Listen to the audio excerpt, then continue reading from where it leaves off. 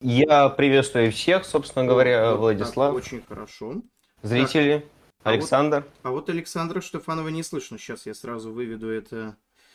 Так. Так, а теперь меня слышно? А теперь слышно, Александр, да. Так, ну я, Класс. Отлично. наверное, для честности, так, у себя вебку деактивирую, выведу ее в Дискорде, во-первых. Чтобы Так, каждое лицо было видно. да, так, наверное, удобнее, согласен. А, Согласен целиком и Прям такой у тебя полностью. фон классный. Прям у меня у отца такие же полки были ну, советские вот эти вот, которые вкручиваются. Только у меня держалось, О, короче, на одном саморезе две полки, я как-то случайно открутил, и там все рухнуло. так, нормальная Случайно Ништяки. открутил. Как можно случайно Ну, открутить? в смысле, я открутил, не думая, что там типа один саморез. Я открутил, понимаешь, и еще не А, держал. Думаю, там все на одном держалось. да, там как-то можно сделать, чтобы две полки держалось на одном саморезе. Очень прикольно. ну, вообще, кстати, да, у Недорого. меня такая же тема была, и как-то я себе... Как-то я себе уронил, там, правда, была стеклянная полка, и Она тоже тут чуть себе стеклянная, она палец не частично, она отрубил такая. таким образом. Так, сейчас, секунду, Кошмар. себя В я качестве подключу. шкафов у меня в одной квартире был маленький шкаф, но высокий. И там была дверца, которая на уровне груди открывалась вот так на тебя. Да, да, И знаю, я в какой-то знаю момент такое. подумал, я взял свой экран, убрал ножку от экрана, вставил туда экран, и я полгода работал стоя. Господи, какое удовольствие я получил. Просто В невероятное. смысле, Ну, за компом я работал и ноут стоял. поставил туда или что это? Нет, у меня комп стоял на полке снизу, а экран я встроил в сам шкаф. У меня Прикольно. открывалась крышечка, я ставил клавиатуру и мышку. Какая-то MTV-шная ерунда, знаешь, вот это осталось приделать монитор. Так, отлично, я Прикольно, пока говорю. технической Да. частью занимаюсь, чтобы всех было видно на И экране. пока техническая часть, я хочу принести талику извинения всем зрителям, которые на прошлом стриме у Жмиля кринжанули с моего ролика. Я понимаю, это было больно. Поверьте, я знаю, я это смотрел раз А мне, кстати, 50, не кажется, что меньше. прикольно было. Как, Прикольно, ну, то есть, на Некое как самом деле, некоторые предполагали, или, может быть, я не знаю, может быть, они знали, в театральном учились? Да, было дело. Видео-то я не вот тоже хотел похоже. спросить. В ролике это совсем не похоже, что учился Не, на театральным. самом Но деле, было дело. если без Да шуток, не, если не вообще притирать, ну, то есть, похоже. если не про фактологию, да, а вот именно за, типа, отыгрыш, вот это мне лично понравилось, мне показалось очень прикольно, то есть, формат интересный, ну, понятно, что Женя Бэдкомедиан, он, видимо, вдохновлялся во многом, Не только им, но в Похоже, основном, да. да. начиная, Да. вот, но, типа, формат классный, и, на самом деле, смотрится очень прикольно и легко, тут у меня будут по фактологии, в основном, да, если, когда мы начнем обсуждать, У а меня сам вот, формат, мне кажется, очень мгм. прикольно. У меня вот с самого начала была идея, что вот приближенно к такому снимать, знаешь, такими художественными вставками, которые имеют какое-то отношение к основному сюжету, но все-таки само по себе, так знаешь, чисто повыпендриваться. Смотрите, я режиссер. Не, это прикольно, это прикольно. Именно то, что ты там творчески раскрылся, вот это вот со свечой Лидию провел, это интересная история, мне понравилось. Ну, то есть, именно как с художественной точки зрения. Касательно хобби, мы А, пока еще просто не начали. У меня пара вопросов есть, которые просто хотел я лично задать. Неинтересные элементы. Помнишь, в начале видео у меня есть глава предыстория твоя. Да, да, что-то было такое. Бляха, Так. жуткий момент, не связанный, тем не менее. Я отсматриваю в последний раз ролик, вижу этот кадр, где у меня выбегает надпись «Предыстория». И что-то мне в голову стреляет, я думаю, падла, оно так пишется вообще предыстория. Я начинаю лезть в телефон, дико боюсь, что я ошибся, а уже исправить ничего невозможно. И вижу, не, все правильно, все, ладно, все нормально, так хер с ним. Ну, там через «ы» она же, ты Да, написал, да, да? да, а я что-то Да, подумал, да, что, все может, правильно. через их. Не, ну, это странная норма, да, языка. Ну что же, Вот, господа, технический момент, в принципе, Ну, что-то хотел закончился. сказать. я хотел спросить касательно предыстории, насколько у тебя, я так понимаю, э, дебаты, дискуссионный клуб — это довольно большая часть твоего хобби ранние годы. Насколько ты долго этим Ага. занимался? А, ну, я не знаю, это ж именно хобби, то есть это никогда не было постоянным, но так или иначе я во все такое вписывался, но вписывался не знаю, с лет 15 вот именно, ну, то есть довольно давно, вот, но Прикольно. это, Еще в школе, что ли? да, ну, конечно, конечно, в школе это самое веселое, в школе самое веселое, потому что ты максимально не реализован, и ты реализовываешься через все, ну, типа, школьник же реально, школа это площадка для Мгм. самореализации, вот, и да, во все, и первая вот эта вот научная работа вышла в школе, и все в школе. Ну Я что в ж, школе самореализовался только как человек, который стоит в стороне и молчит, потому что я в школе очень таким был неактивным ребенком совершенно. Я в классе Ну, в 11 ничего, начал только ничего. реализовываться. А, я в Ладно, давайте школе выступать. рот ебал школу, поэтому, господа, мы с вами давайте все-таки перейдем к сути. да. У меня, если что, все подготовлено. Тут есть один из гостей, который подготовился Я к дал сегодняшнему тайм-коды. общению. Все тайм-коды Отдельные тайм-коды. поставлены, Да. никаких проблем, тут все подготовлено. Ну Мгм. что ж, господа, сразу Мы- предупрежу, что это не дебаты. То есть у нас не были какие-то обустроенные дебаты официальные. Я здесь не модератор. Я такой же полноправный участник дискуссии, если вдруг там кто-то захочет мне сослаться на правила, закрыть мне рот, как это там делал БСБшник. Ну, это ладно, это было немного в другой дискуссии. Поэтому мне здесь просто интересно и послушать, и, может быть, в случае чего там добавить что-нибудь от себя. Что ж, господа, у нас с вами на стриме в гостях товарищ Чем и Александр Штефанов. Началось все с того, что, скажем так, вот тут в данном случае предыстория, что мне на аукционах стали пытаться, ну, там, рублей по 200, по 400 заказать деконструкцию Штефанова. До этого я, по-моему, в карельском бальзаме репост этого видоса видел, но сам его не посмотрел. То есть, особо успехом у донатеров этот видос не пользовался. То есть, его так и не заказали, ну, там, ни на Колесе, ни на Самарском он не победил. Затем, через несколько дней, мне пишет Александр Штефанов и говорит о том, что вот тебе, скорее всего, он уже в тот момент уверен абсолютно, что мне закажут этот я думал, ролик. что тебя только заказывают. Извини, я вообще не знал, что ты сам выбираешь некоторые видео. Это мои Не, проблемы. я... Да, извини. Начальная Понятно. часть стрима у меня всегда, или я что-нибудь выбираю. Ну так вот, и Александр Штефанов в полной уверенности, что мне точно это закажут. Пишет, что вот ты можешь это посмотреть, если тебе это закажут, то тебе это закажут. Там человек, который, судя по всему, там является твоим фанатом, тоже уверен, Александр Штефанов. И вот после этого можно было бы с товарищем Че пообщаться, потому что, как написал Штефанов, он меня игнорит. Ну, в связи с В тот этим... момент это было правда. Я могу... Вот, в Это связи не с имеет этим никакого первый вопрос, а отношения. почему? А когда я... Это мой первый такой серьезный ролик. Бляха, первый раз, первый класс, как женщина, первый раз тоже только на 4 месяца растянулась. Короче говоря, я просто очень долго его делал, и буквально последнюю неделю буквально от компании отрывался, с утра вставал, монтировал, ложился спать. И последнюю неделю просто дико перегорел, и момент публикации, в день публикации ролика я прям так планировал. Я на пару дней вообще от компа отойду, перелягу на диванчик, там сериальчики, вкусняшки, максимально просто абстрагировавшись от всего. Я просто как-то отключиться хотел. Вроде в сеть заходил просто, в сеть заходил. Ну, может, окей, может, не видел. И я видел Ну, даже, что мне случае. писали и в Телеграме, и ВКонтакте, но я целенаправленно вообще никому не хотел отвечать. Понятно. как через так? пару Что дней на ты? Кстати, хорошо. Можно на ты? Можно на ты? Нормально все? Да. Хорошо. Вот. Ну, тогда давайте все будем на «ты», во-первых. А во-вторых, товарищи, а как вот вообще я просто не знаю вашу переписку, не очень хочется в нее влезать, просто мне Штефанов написал, что ты ему ответил прямо вот поминутно, если я помню, вот прям в тот момент, когда... может быть, это совпадение. Я на своем стриме закончил смотреть твой ролик. Я не знаю, это как-то связано с тем, что я на стриме сказал, что было бы неплохо пообщаться? Или вот такое совпадение, что ты, видя до этого сообщение, решил на него ответить? В смысле, ты говоришь в моменте, когда я впервые ответил Александру? Ну да. Да. Не, Ты я во не время помню. стрима ответил? Я тебе точно ответил, когда я вообще в центре гулял. И про стрим я знал, я типа увидел, что, смотрят, потом гляну, а потом уже ответил. Просто Понятно. тогда получается совпадение, просто потому что я просто помню, что я закончил просмотр в 23:56, и в 23:56 мне Штефанов пишет: товарищ Че ответил. Типа, я думаю...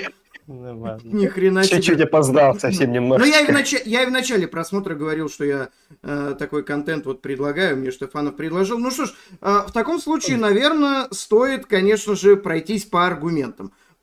по аргументам, контраргументам, и в данном случае, раз Александр хотел, собственно, этого общения и первым написал товарищу Че, было бы логично, если бы Александр и начал, ну, получается, по контраргументам своих Я бы роликов. все-таки хотел начать. Ну, хорошо, ладно, если Александр Если это не будет слишком большой наглостью, я туда с первый раз... Давай просто, чтобы по времени, вот то, что ты хочешь поднять тему для обсуждения, оно много времени займет, как ты думаешь? Не. Просто если да, то лучше начать с того, что фактологический час. Во всяком случае, я не рассчитывал на большой отрывок. Давай.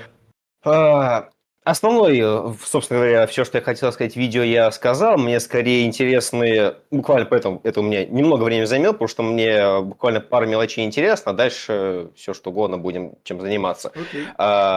Саш, очень много про тебя выходило разоблачений, я там и в ролики вставлял отрывки из других роликов, Мэри, говорящий пакет. Много статей было, ты, кстати, может быть, даже заметил, что во многом претензии пересекаются. Ты брал оттуда, да. У меня по большей части ролик это компиляция чужих претензий к тебе. Просмотры точно такие же. Аудитория у меня, как ты написал этому, слону, военкору слону, когда они предложили дебаты, ты написал, мол, у вас даже четвертой части моей аудитории нет, я с вами дебатировать не буду. Такого у нас тоже нет. Уважь мое эго. Уважь мое эго моего творца. Почему ты позвал меня на стрим? Просто я реально не понимаю. Смотри, честно, то есть военкор, когда мне предлагают стрим, который мне сам по себе не интересен, я ищу какой-то свой интерес. И один из интересов возможных – это взять аудиторию оппонента, да? То есть... И если у человека там имеет телеграм-канал на 1000 подписчиков, и он мне навязывает стрим, то мне, наверное, это не очень интересно. Логично, да? То есть, что я так тоже тебе не навязывал. Да. А ты мне не навязывал. В том-то и дело, что у тебя я посмотрел ролик. Я же сказал, что я тебя хвалил вообще в начале. Действительно понравилось. Мне кажется, что действительно тебе стоит в этом направлении двигаться. Очень прикольно именно сделано. Вот. Понятно, что во многом проблема, которую я заметил в твоем ролике, и о котором мы сейчас будем обсуждать, это фактологические моменты, которые ты во многом не сам и сделал. Ты, как ты правильно сказал, ты сделал компиляцию, а там в самой этой компиляции претензии были построены на каких-то там подмене тезисов, переиначивании цитат, и вот на этом. Об этом мы уточнение, то, что ролик стоит в отчасти еще из компиляции чужих тезисов, не значит, что я их набирал бессознательно. Просто что-то накидал, хорошо, то, что было у всех. Это важно. Я рад, это действительно важно, что ты внимательно готовился и, то есть, не занимался манипуляциями. Недостаточно внимательно. Извини, продолжай. Посмотрим. Сейчас посмотрим. Вот. А сам ты вот именно по форме мне очень понравилось. И мне показалось, что действительно было бы интересно с тобой пообщаться. Вот. У меня бывает... то есть, изначально я вообще думал, что мы пообщаемся на стриме у меня. То есть, у меня просто... есть YouTube-канал, где я общался с этими коммунистами. Не знаю, видел ты, не видел, ребятами, молодые ребята. Вот, которые, что такое читать, вот этот мем оттуда. Но получается тем, что товарищ Че решил сделать себе такой кратковременный отпуск, этот контент украл себе я на стрим. Вот, и поэтому, получается, буквально. Перехватил. Но мы там с Маркиным договорились про запись, вот, я думаю, ты не против будешь. Мне кажется, с Маркиным не нужно договариваться о записях. Мы с Маркиным уже 100 раз говорили на тему того, что кто угодно может брать контент с моих стримов. Это я сам нашел запись в интернете. Не должно запрещаться никогда.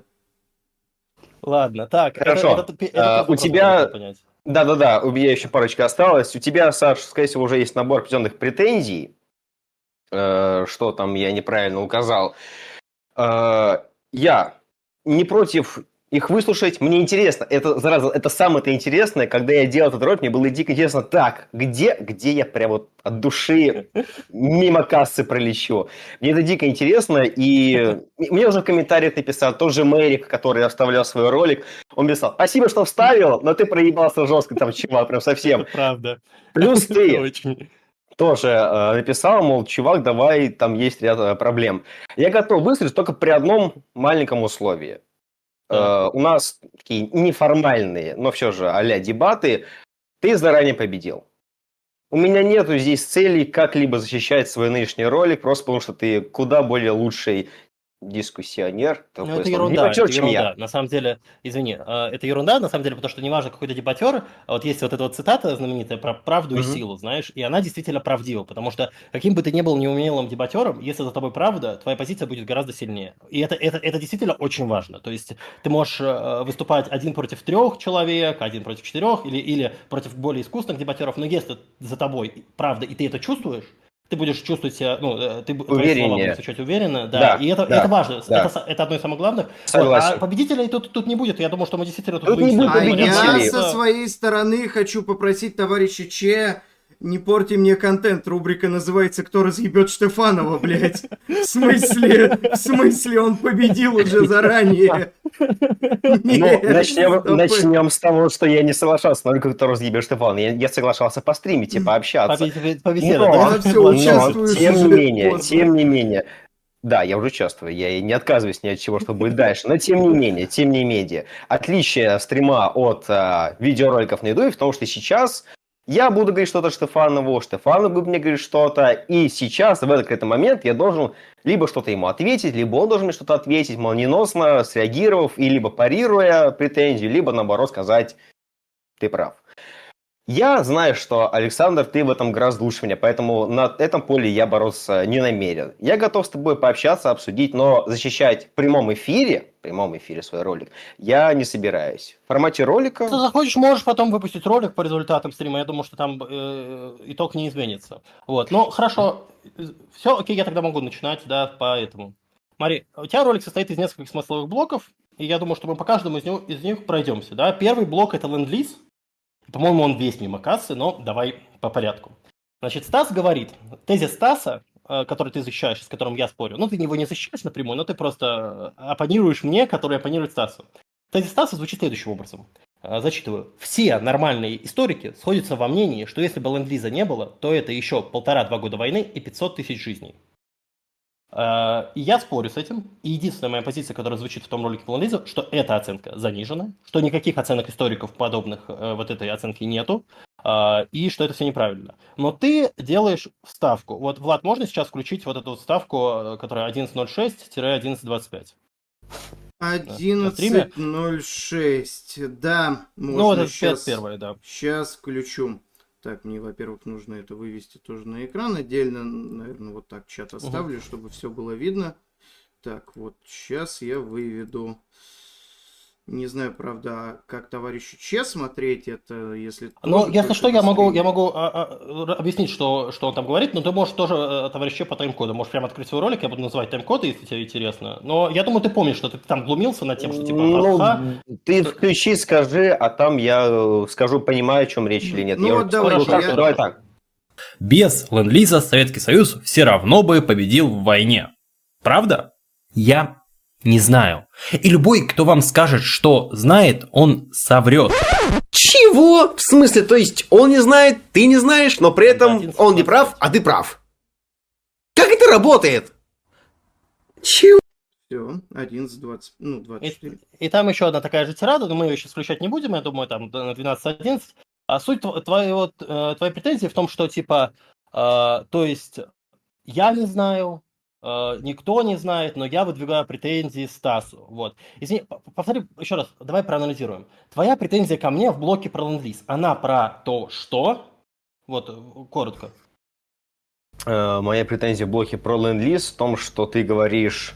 Я не знаю, никто не знает, историки тут никто ничего не знает. А потом я смотрю, начинаю, как человек, который не разбирается в истории, совершенно вот ничего. У меня в школе была 3 по истории, это просто потому, что я нравился своей учительнице. А потом я смотрю, типа, кто вообще, как в целом, на первый взгляд, как у исторического сообщества отношение к этому вопросу. Так, это кажется у меня... Моя претензия. Секунду, у меня какие-то проблемы. Да. Теперь... Я делал нарезки, разные истории, которых я просто-напросто нашел. Вот все, что я нашел, то и вставил. Это правда. Они говорят, что есть И говорят то, потом говорят все, что да, нет, нет, да, Смотри, нет. Кирилл, еще раз, Кирилл. Извини, я договорю. Потом говорю, что окей, это была все шутка, давайте точечно. Ты приводишь пример историка, который в этом позиции имеет какую-то позицию конкретную. Так, смотри, Например. еще раз. Кирилл, давай так. Позиция Стаса, еще раз напоминаю, все нормальные историки сходятся во мнении, что если бы не ленд-лиз, то это 1,5-2 года войны и 500 тысяч жизней. Ты знаешь хотя бы одного историка, который приводит такую оценку? Никогда ни одного историка не знаю, говорю, не разбираюсь в истории. Моя речь была не про историю, а противоречие в твоих словах. Ты говоришь одно, то, что вот хотя бы тот же Исаия говорит те вещи. Я смотрю, Исаия говорит не те вещи. А какие он вещи говорит, которые противоречили либо моим словам? Цитату хочешь? Безусловно, победили бы, но это стоило бы столько-то людей, столько-то времени, плюс ко всему. Он там использует слово «может быть», но там в одном куске. Да, это говорит о вероятности, во-первых. Во-вторых, прости, я правильно понимаю, что ты подумал, что я где-то сказал, что без ленд-лиза Советский Союз бы не выиграл в войне? Ну, и ты противоречил словам Стаса, который говорил... Стас говорил, все нормальные историки сходятся во мнении, что без 1,5-2 лет войны, и, что без ленд-лиза Советский Союз бы выиграл, но 1,5-2 года войны и 500 тысяч жизней. Этот тезис, он ложный. Объяснить, почему он ложный? Потому что нет таких историков. Стас их не привел, и никто их до сих пор не видел. Вот прошло. И более того, давай проверим действительно вот по поводу чтения. Вот, Влад, можешь показать картинку, которую я тебе скинул? Вот, и я скину ее сейчас в беседку, в нашу общую. Ты ее приводишь как доказательство того, откуда Стас взял слова, из какого историка он взял данные о потерях без ленд-лиза. Вот я скинул в конфу. Вот, открой. На стриме картинка есть? Да, есть, да. Вот, можешь, пожалуйста, это прочитать? Можешь это прочитать? Я не буду читать целиком, потому что мне лень читать, но это книга вообще не имеющая отношения. Давай, она не имеет отношения, потому что я перепутал тупо скриншоты. К сожалению, данные по стоимости произведенной продукции в военных отраслях, которые приводятся в интересной книге Симонова «Военно-промышленный комплекс СССР в 20-е и 50-е годы», рассчитаны в большинстве своем по ценам 1926-27 годов.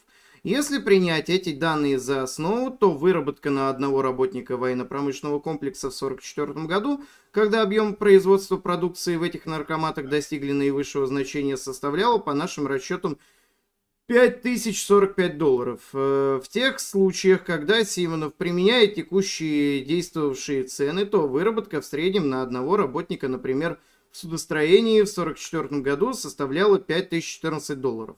Поскольку рентабельность производства по многим наркоматам была либо отрицательной, либо составляла всего несколько процентов, то искомый нами показатель высвобождения численности будет еще более внушительным по сравнению с рассчитанными нами 584-690 тысяч человек. Влад, а ты видишь где-нибудь тут данные о том, сколько бы Советский Союз потерял без ленд-лиза? И при просмотре я не очень понял, к чему, да, эта картинка, что это показывает, сколько здесь нету таких человек, данных, это данные о высвобождении рабочей силы. Во-первых, тут мало того, что тут цифры другие, тут их говорить более внушительно. Товарищ я сейчас сказал, что он не ту картинку взял, а какая была изначально. А хорошо, Кирилл, а какую картинку? Нету такой картинки, которую ты бы хотел ставить. Она где-то у меня есть в загашниках моего компьютера. Не существует такой. Найди эту картинку, ее не существует, потому что нету. Я же искал, я смотрел работы последние за 10 лет вышедшие, чтобы найти какие-нибудь оценки. Я нигде не встретил, потому что оценка 1,5-2 года и 500 тысяч жизней, она глупая. И Ёжик Лисичкин, который мне позвонил, это же, на самом деле, он мне подсказал вот эту вот книжку, он мне подсказал. Кстати, автора зовут Бутенина, а не Бутеневат, там немного оговорился, но это ерунда, бывает. Это согласен, со всеми бывает. Вот. И Ёжик прямо сказал, что, видимо, Стас перепутал, и он вот это вот принял за показатель потерь без ленд-лиза. И ты не перепутал картинку. Ты, скорее всего, неправильно понял Мэрика. Потому что Мэрик ее приводит, и ты прям даешь скриншот из ролика Мэрика. И Мэрик там, кстати, правильно говорит, что эта картинка, она про высвобождение численности рабочих сил. А ты эту картинку привозишь и говоришь, вот на это опирался Стас, я это раскритиковал, но при этом я не дал альтернативного подсчета. И глумишься надо мной. Откровенно там глумление. То есть я понимаю, что это формат, и еще раз, формат мне понравился. У меня была задача только поглумиться, безусловно. Да, но твое глумление основано на фактологической ошибке. Согласен, да?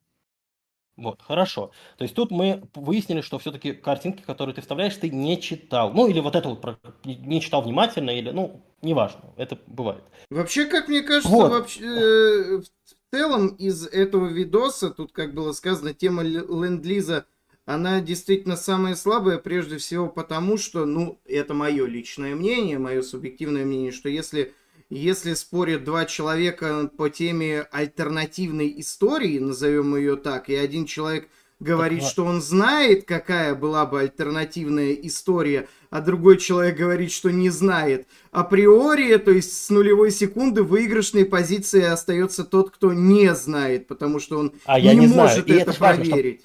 Был подменен тезис. Товарищ Че весь ролик, ну вот весь блог свой, показывал, что как будто бы я где-то заявил, что без ленд-лиза Советский Союз бы не выиграл. Хотя я прямо в ролике, который ты смотришь, и ты знал что я в ролике прямо говорил, я не знаю. Никто не знает. И я дальше перечислял сценарий, если ты помнишь этот ролик, я говорил, вот, а что бы делала Америка, да, если бы она не поставляла ленд-лиз, ну, США? Они бы готовили быстрее второй фронт. Тогда, наверное, я предположил, что, наверное, бы выиграли без ленд-лиза, да. И ты говоришь, я вот у меня цитату я выписал, Тев признает Исаева спецом в этом вопросе, но при этом высказывает прямо противоположную позицию. Какую я противоположную позицию высказываю? Противоположную позицию Исаева, объясни мне.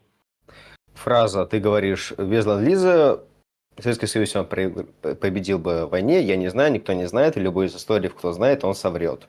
Да. Послушайте Исаева, как пример того, кто хороший в историке. Исаев предполагает, как историк, дает все возможности предполагать. Быть. И это гипотеза, понимаешь? И он тоже не знает. И он, конечно же, не знает. Вот, и он не говорит противоположные мне вещи. Он там дает разные оценки и говорит, на чем он основывает эти оценки. Более того, у него есть прямая оценка, что без союзников до Берлина бы не дошли. Вот у него есть такая оценка. Да, я помню. Считаешь ли ты, что победа была бы полной, если бы РКК не дошла бы до Берлина? Я? Да. Я даже предполагать не буду. Еще раз, потому что я не в теме. Согласен. Но это понятно. Давайте тогда... Ну, я даже не знаю, после этого как-то на вермахт, просто там на вермахте еще веселее, но если ты не в теме, это будет сложно обсуждать. То есть, потому что на вермахт, например, я говорю о том, что уничтожение Варшавы было не для того, не ставило в процессе штурма Варшавы и уничтожения города, вермахт не ставил целью уничтожить мирных жителей, однако их уничтожал. Ты даешь цитату Яковлева, который говорит про оккупационную политику нацистской Германии на территории Польши, что она признана преступлением против человечности. Объясни мне, как связаны эти два тезиса? А ты выдаешь один как контртезис другому. То есть ты говоришь, что вот позиция Яковлева, она прямо мне противоречит. И очень прикольно, кстати, находка вот эту про героев, да, что ты типа ведешь, и он там в этот момент меня бьет, и вот это все. Прикольная находка, мне нравится, но вот только как тезисы друг с другом связаны. Хорошо, окей. Ты говоришь про вермахт в Польше, и Яковлев говорит про вермахт в Польше. Я говорю про штурм Варшавы. Так. Яковлев говорит про нацистскую оккупационную политику. Понимаешь разницу? Угу. Штурм Варшавы – узкий процесс, и просто уничтожение Варшавы – это самая, наверное, одна из самых главных трагедий для Польши Второй мировой войны. Ну, еще, конечно, Холокост, очень важно, потому что Холокост – это именно, скорее, польское явление во многом, потому что именно там значительное количество евреев было уничтожено, и Советский Союз, народы Востока. Вот. И это разные процессы и разные явления. Я говорю о целеполагании при взятии города. Ты хорошо, может быть, я не совсем верно сказал. Я пока не уверен, и ты меня не упередил. Может быть, я подумаю, может быть, я тут ошибся. А тогда я кое-что, я специально вот нашел с того ролика ту цитату, отрывок из того поста, который ты, Александр, публиковал. И вообще, мы, по-моему, мельком с тобой эту тему поднимали, но я еще хотел бы этого коснуться, вот то, что ты писал.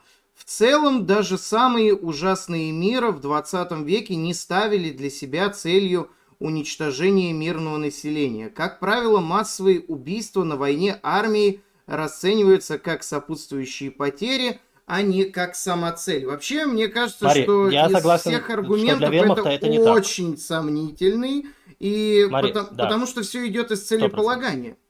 Так. Это 100%. Но целеполагание очень важно, потому что мы геноцид, например, определяем именно по целеполаганию. Почему Хиросима и Нагасаки не признаны геноцидом, а какие-то действия с аналогичным числом жертв, они признаны. Это целеполагание очень важно. Да? Но я вот это вот в целом, это как раз фраза Солома, да, вермахта это точно не касается, хотя из моего поста может сложиться такое мнение, и в целом я отказался от этого поста, он неудачный. Он действительно, и я в дискуссии с Яковлевым прямо это сказал, что довольно очень неудачная формулировка, из-за чего пост становится ошибочным.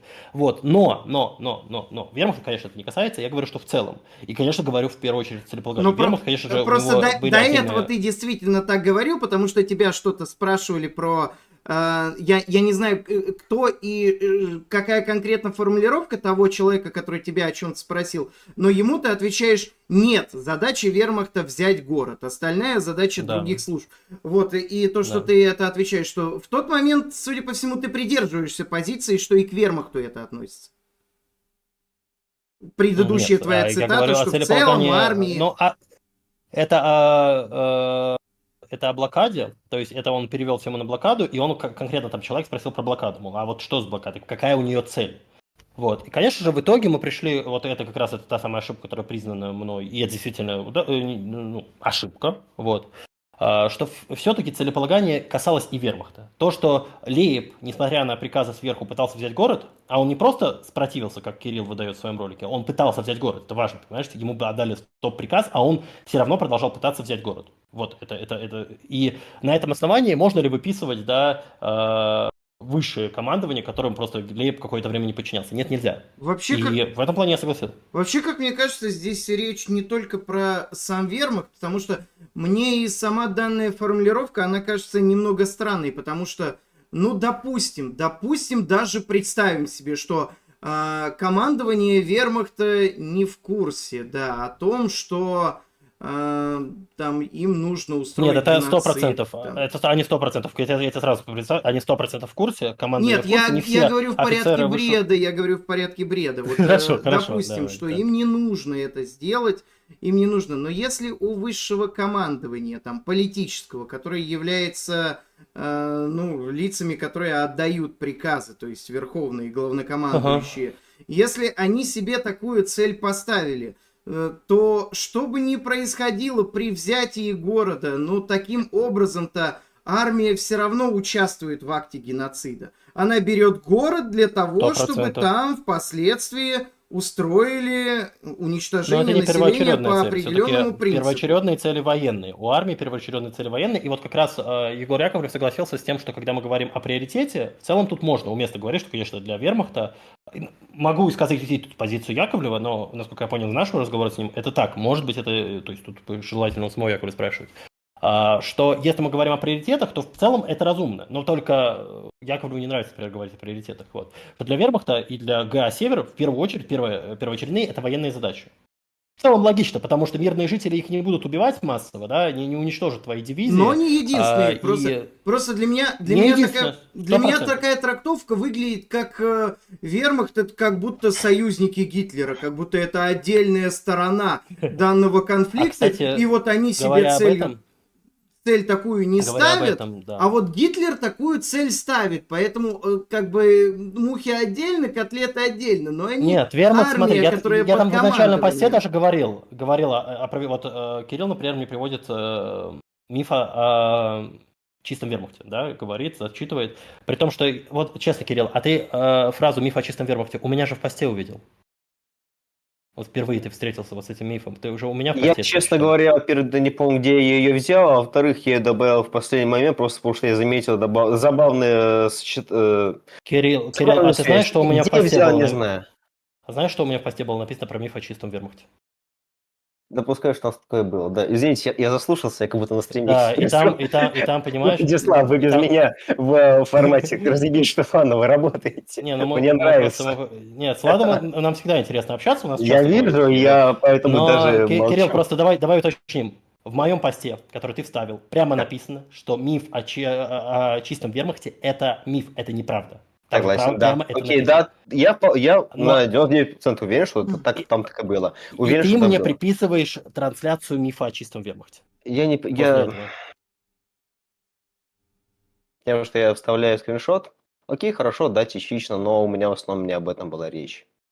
Хорошо, тут ты выделяешь тут главную мою идею, я зачитаю. Главной идеей Штефа было следующее. Вермахт, вооруженные силы нацистской Германии, не нацистские вовсе, и мирных убивать они не хотели. Я где-то говорил, что вермахт не хотел убивать мирных жителей. В смысле, это из чего вот это вот? И вообще, они хотели свергнуть Гитлера, поскольку не были с ним согласны. Вот, последнее предложение мы сейчас обсудим, насколько там возможно. Вот я где-то говорил, что вермахт не замешан в убийствах мирных жителей. Я же прямо пишу с самого первого поста, что вермахт замешан в военных преступлениях. И ты это тоже видел. Угу. И что мирные жители гибли. Я говорил о целеполагании, И там, безусловно, есть ошибка. Прям там серьезная, которую я признал. Но я говорил о целеполагании, а не о том, что они делали и чего не делали. Они убивали мирных жителей, и это неоспоримый факт. И я его сразу же привожу в изначальном. То есть ты мне приписываешь прямо ложную цитату. Я приписываю... Ты говоришь, главной идеей Штефа было следующее. Хорошо, я И перефразирую. мирных убивать они не хотели. Да. Хорошо, перефразировав твои слова из твоих постов, да, я сделал такой вывод. Может, возможно, не ложный. Я что увидел, то и пересказал. И в первый, Там и просто дальше идет, как бы опровергает, идет ставка Егора Яковлева про структуру вермахта, которая вообще никак не опровергает мои слова, но там забавный момент, что Егор Яковлев, пишет известный факт о Кейтеле, да, не знаю, помнишь ты или не помнишь, как Кейтеля называли в офицерских кругах? Да. Лакейтель. Знаешь почему? Потому что он считался личным другом Гитлера и вот, то есть считался его лакеем, да. Это ему дали как раз высшее офицерство, потому что на самом деле у высшего офицерства действительно с вермахтом и с нацистами были тяжелые отношения. Вот ты несколько раз приводишь мою цитату и глумишься тоже над ней, где я говорю, что в вермахте было, в высшем командовании вермахта было не так много нацистов, да. А ты считаешь иначе? Ты считаешь, что в высшем командовании вермахта было много членов нацистской партии? Я привожу пример историка, на которого ты ссылаешься, показываю, там не сказано про количество нацистов в вермахте. В вермахте, в высшем командовании вермахта подавляющее большинство офицеров не были членами партии. Хорошо, что ты сейчас от меня хочешь? Историческую справку, ты которую понимаешь, что... Еще раз, Саш, смотри. В самом ролике, может быть, я не совсем... Окей, давай так, еще раз. Если ты хочешь, чтобы я сейчас тебя ответил по истории, по историческим фактам, я не ищу исторических противоречий, ищу исторических справок. Я ищу только противоречия в слова. Я отсмотрел, заметил противоречия, мне не показались странными. Если у тебя есть доводы из-за того, что мои противоречия... Если мои противоречия, на твой взгляд, совершенно твои выражения не противоречивы, пожалуйста, продемонстрируй мне. Еще раз повторюсь, я не собираюсь защищаться. Извини, Жмиль, но я правда не собираюсь защищаться. У тебя есть претензии ко мне, и я готов на них ответить. Но сейчас я не готов, потому что я... Хорошо, для зрителей, но я договорю. Я исторических справок не изучал. Я слушал тебя, смотрел тебе, находил мне кажущиеся противоречия и пытался разобраться. Ты говоришь про того историка, я смотрю его. Говоришь про того историка, я смотрю его, нахожу противоречия в ваших словах и задаюсь вопросами, а как так-то? Как ты, видимо, это возможно? Как я не понял, но, возможно, ты мне объяснишь. Если коротко, противоречия это особого и нет. По крайней мере, в той ставке, что ты делаешь, и той, что я говорю. Ее вообще нету. Там как раз локейтель, это как раз намек на то, о чем я дальше скажу. Давайте в качестве образовательного формата. Неплохо было бы зрителям образоваться. Касательно отношения верхушки вермахта и Гитлера. Они действительно были сложными. И было как минимум Извини, я тут за клоуна, ты за ученого. Просто распределим наши роли. Я ни в коем случае тут не ученый. Я развлекаю, ты образовываешь. Вот так проще скажу, да. Я не уверен. Давайте так. Давай. Просто два масштабных заговора. Первый – это известный заговор лета 1938 года. Я сейчас просто перечислю тех людей, которые участвовали в заговоре, целью которого было посадить Гитлера в психбольницу в случае, если он начнет войну с Чехословакией. Итак, участниками заговора были первый оберквартирмейстер генерала сухопутных войск генерал Гальдер, начальник генерального штаба сухопутных войск генерал Бек, второй оберквартирмейстер генерального штаба сухопутных войск генерал Штюльпнагель, Вицлебен, начальник экономического управления генерал Томас, генерал Брокдорф, командующий Потсдамским гарнизоном, граф Гельдорф, стоявший во главе берлинской полиции, не относится формально к вермахту, поэтому тут не так важно, Канарис и его ведомство, которое относится к Абверу. И самое главное, главнокомандующий генерал фон Браухич знал о заговоре и не разгласил информацию о нем. Как ты думаешь? Вот просто интересно. Вот как ты думаешь, это что говорит об отношениях высшего командования вермахта и Гитлера? Непростые. Не все хорошо. Это верно. И это ровно то, что я говорил в своих роликах, что отношения были сложными. И когда я говорил, знаешь, вот Гитлера во многом его радикализм смягчил вермахт, а ты еще там прикольную картинку вставил, типа, да это я еще добрый был, да, типа вот такое. Смешно, да. Вот только ночь длинных ножей. Знаком тебе такой процесс? Еще раз. Ночь длинных ножей тебе такой знаком исторический процесс? Нет. Это когда была вырезана СА, штурмовики. силовой блок нацистской партии. Знаешь, почему он был вырезан? Потому что на этом настоял вермахт. А старое офицерство, которое не хотело видеть в новой армии вот этих вот фанатиков-радикалов. В итоге все равно в армию пропали нацистские радикалы. И в итоге все равно, там, ну, по разным оценкам, разное количество, но до трети офицеров были членами нацистской партии. Но это гораздо меньше, например, то есть, условно, коммунистов в Советском Союзе было гораздо больше в армии. Да? Вермахт, вот когда Влад говорит, вермахт отдельно, Гитлер отдельно, вермахт после Первой мировой войны, да и во многом в годы Первой мировой войны и до нее, это чуть ли не государство в государстве. Ну, не вермахт, понятно, а именно вооруженные силы нацистской Германии и Веймарской Германии и Второго Рейха. Они всегда обладали огромной автономностью. Они могли критиковать решения в свое время Бисмарка, они могли существовать автономно, не реагировать на политические силы, на перестановки в партиях. Они стояли отдельно от политики, и долгое время офицерам просто запрещалось вступать в какие-либо Но партии. не отдельно, Вот. и в особенности во Второй мировой войне не отдельно, поэтому если командование, если политическое руководство видит в качестве цели устроение геноцида, даже если представить, что его делают, делают только после того, как захватывают город, и это их делают специальные службы, то и армия тоже участвует в устроении геноцида. Про мой тезис это скорее про то, зачем вообще, какие цели ставятся при ведении боевых действий. Вот это там про мой тезис. А это уже другой тезис. То есть я никогда их не пытался там отмазать и сказать, что они в чем-то невиновны. И более того, прямо пишу. Массовые военные преступления. Да, вот это вот с первых моих постов. Да. Планы по сокращению численности населения на оккупированных территориях. 100%, и руководство об этом знали. Но какие цели были при там, организации блокады? Да, в итоге, вот важно, что в итоге, когда я отрицал цели геноцидальные, это я был неправ. Потому что геноцидальные цели тоже в итоге поставили. В итоге они тоже стояли. Просто они были не главными для самой армейского командования, особенно на месте, особенно для ГА «Север». Вот. И, конечно, еще раз, ошибка это была признана. Но... И это касается, да. Кстати, вот еще раз возвращаясь к этой фразе, она вот интересна. В целом, даже самые ужасные армии мира в 20 веке не ставили для себя цели уничтожения мирного населения. Я помню, у меня пару лет назад этот спор с Александром Каргиным, и приведу этот аргумент и сейчас, потому что здесь речь идет не только о спецслужбах, но и армиях, и в том числе Министерстве иностранных дел. Вот про 20 век. В книге, по-моему, «Записки посла Моргентау», бывший посол Соединенных Штатов Америки в Османской империи, есть, по-моему, в этой книге, но точно есть фактическая стенограмма их переговоров с министром внутренних дел Мехметом Талаат-Паша, который ему говорит, тут цитата: «Мы уже избавились от 3/4 армян, и их больше не осталось в Бетлисе, Ване и Эрзеруме. Ненависть между армянами и турками в настоящее время так сильна, что мы должны покончить с ними. Если мы этого не сделаем, они будут нам мстить». То есть, с таким целеполаганием, и в 20 веке в том числе, это, по-моему, 1914 год, может да, кстати, обладать и армия, и МВД. Тут 100%, кстати, я даже не подумал про геноцид армян, когда озвучивал этот тезис, потому что там действительно армия выполнила основные функции, в общем-то, и тут действительно, тут если бы армяне мне предъявили за это и спросили, а вот это вот считается, я бы тут же, мне тоже кажется, 20 век. Да, а я как-то, это правда, вот тут я что-то не подумал вообще об этом кейсе, никто не приводил его до этого. Так, давай тогда про Дом профсоюзов коротко. Ты там привозишь претензию Мэрика, и как я там не признаю ошибки и прочее.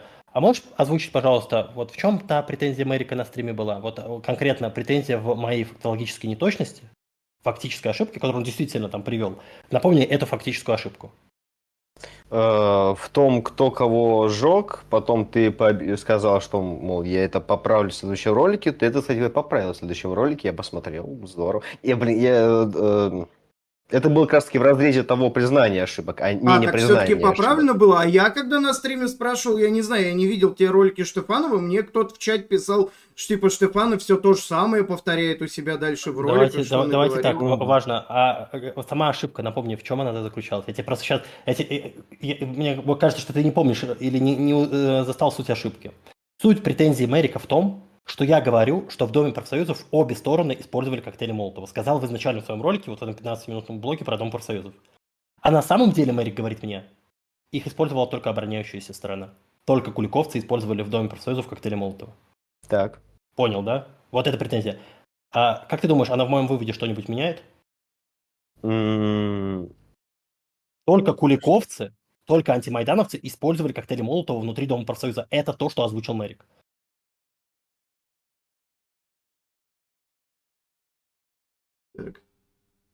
Да.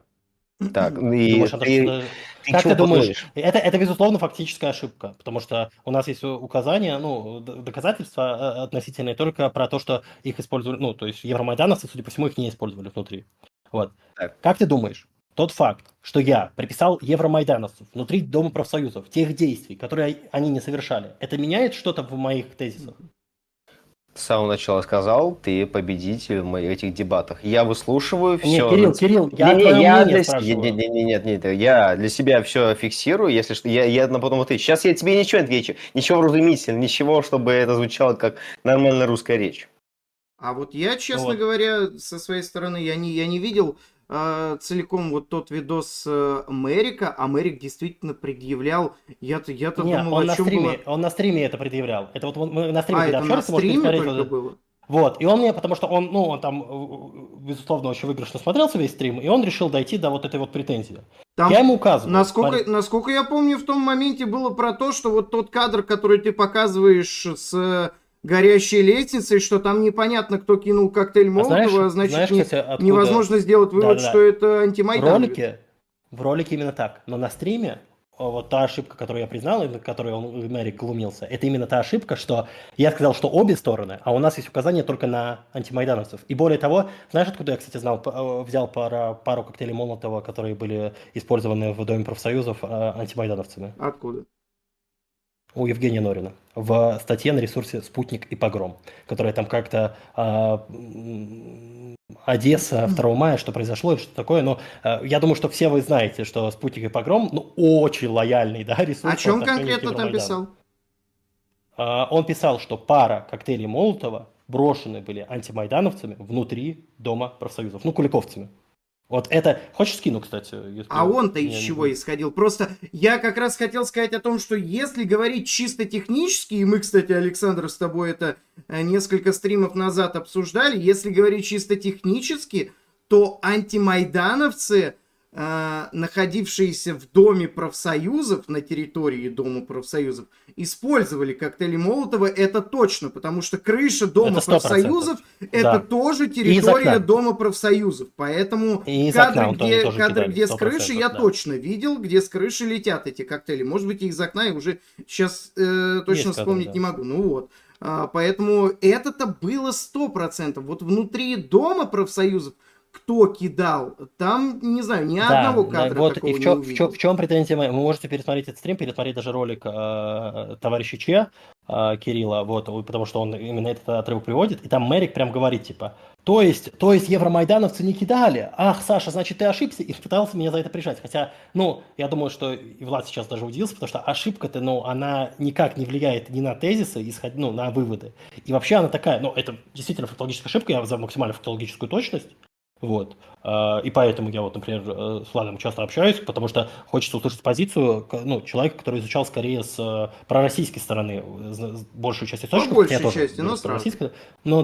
Да. Я поэтому сам Жмиля и смотрю, потому что как раз таки интересно послушать то, в чем я совершенно не разбираюсь.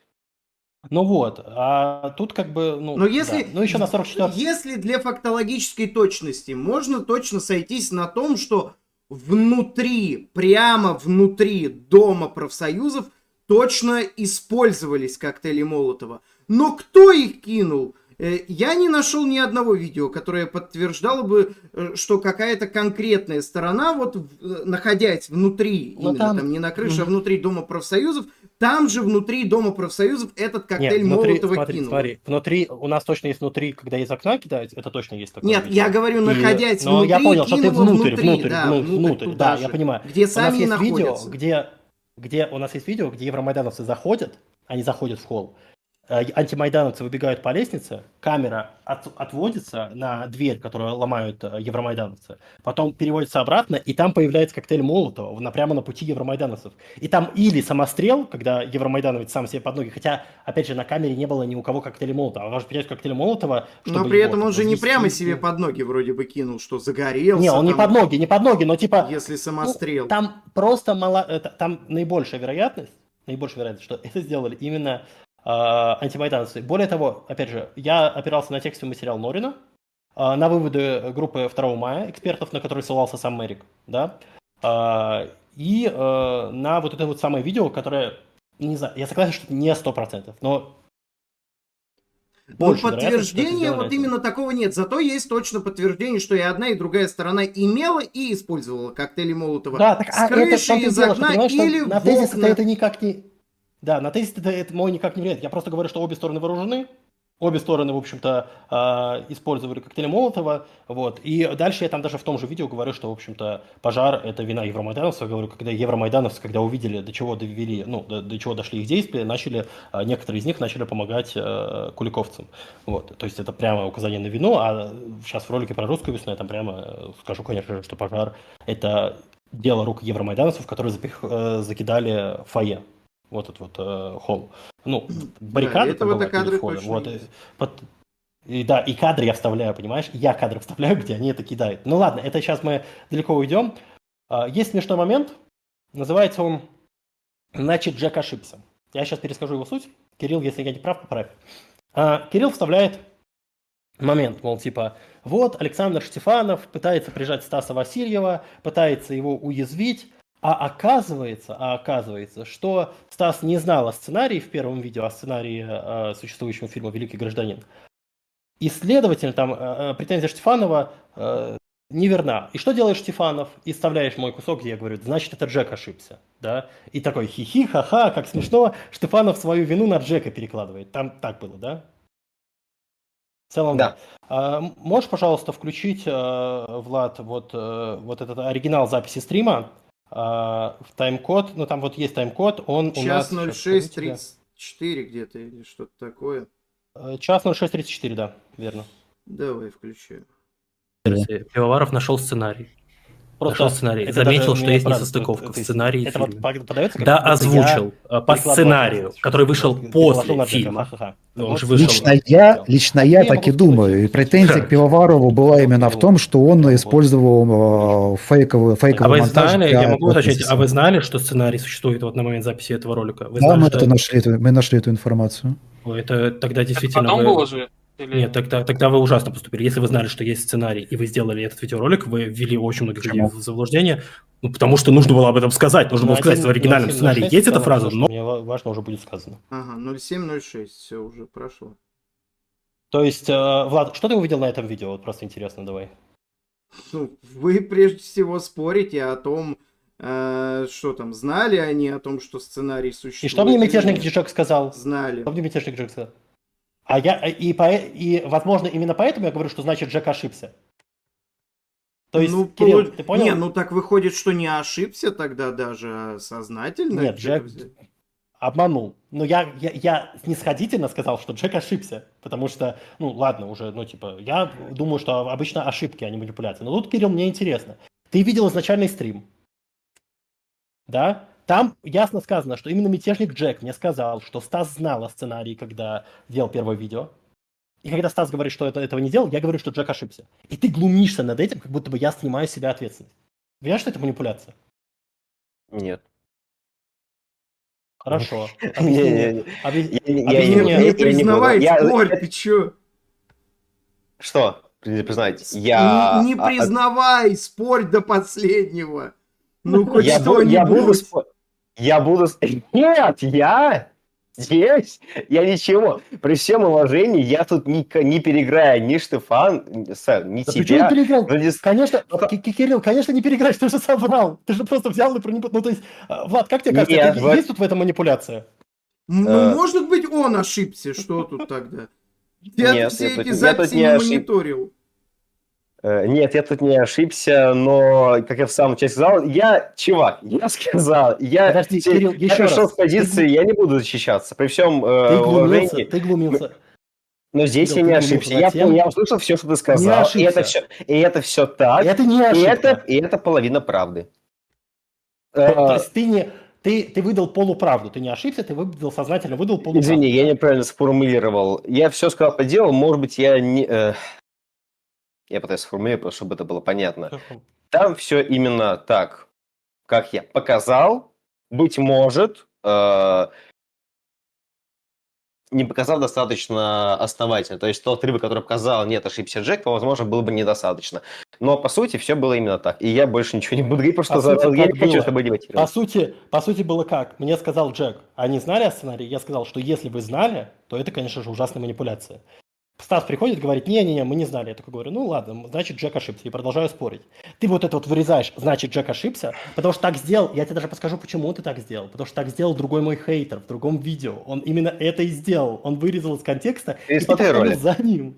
Пересмотри ролик, так только все, это маленький весь отрезочек, посвященный именно вот этому моменту, посвященному стриме, пересмотри его еще раз, и поймешь, к чему это было. Не 20 минут, 5 минут налево, 5 минут направо. Ага. Я посмотрю весь.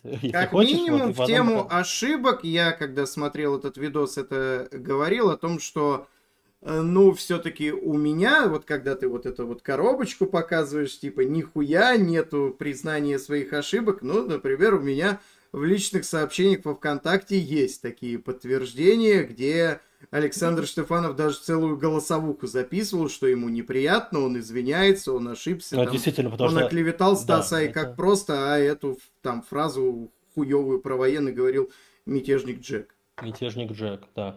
Но это важно просто, что... Ну, тут прямая манипуляция, я думаю, что зрители могут сделать вывод. Вот, давай немножко про жопу. Вот про жопу это не история, это вот ты разбираешься в этом.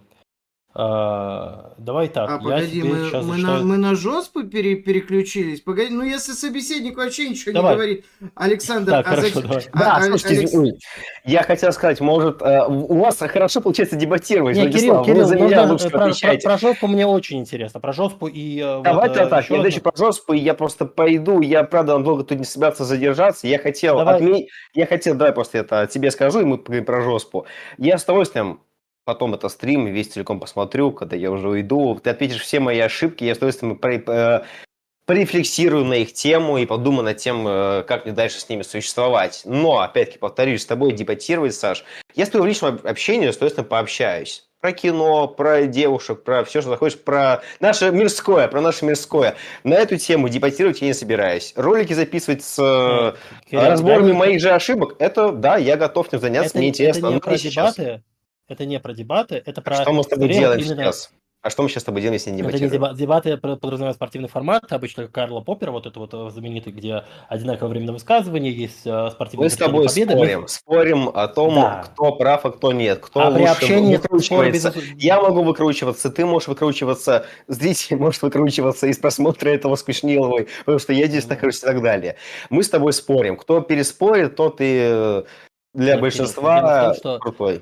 Это твои тезисы, и ты их не можешь защитить не потому, что там какие-то проблемы с дебатированием, а потому что в них есть ложь. Вот та цитата про правду. Если у тебя есть правда... У меня есть ложь, безусловно. Саш, я не спорю, что у меня есть ложь. Я считаю, половина моего ролика точно полное говно. Какая половина? Это вопрос. И сейчас я не готов на это ответить. Но я тебя искренне с удовольствием тебя выслушаю, как и всех своих комментаторов. Ну, товарищи, не делай еще хуже. Не делай еще хуже. Смотри, я за тебя сейчас попробую. Тебе не нужно уходить. Может быть, ты что-нибудь со своей стороны добавишь. Смотри, мне очень понравилось, что Александр Штефанов после темы про ошибки сразу перешел на тему жопы. В таком случае я сыграю роль товарища Че. Александр, зачем удалил 12 минут в том ролике про ханжу? Вот этот момент. Там действительно... ответить. Давайте по всей переиграем, я могу за него ответить. Там действительно, там был технический момент, там удалено было лишнее. Вот, и в тот момент я просто плохо владел инструментарием Ютуба. В этом весь секрет. Потому что там удалено даже не 12 минут, во-первых, там неправда про 12 минут, там удалено где-то полчаса. Потому что в мой стрим он был длиннее. Мой стрим — это типа сначала 20 минут радиомолчания, пока Стас настраивает стрим. А потом вот это вот. И я отрезал просто неудачно. Но, Вот и всё, из аргументационного тоже было удалено. Например, моменты про оскорбление, ЛНР, изменение постов, а также про ЛНР и ДНР. А почему это было все-таки удалено? Это же уже не технический момент.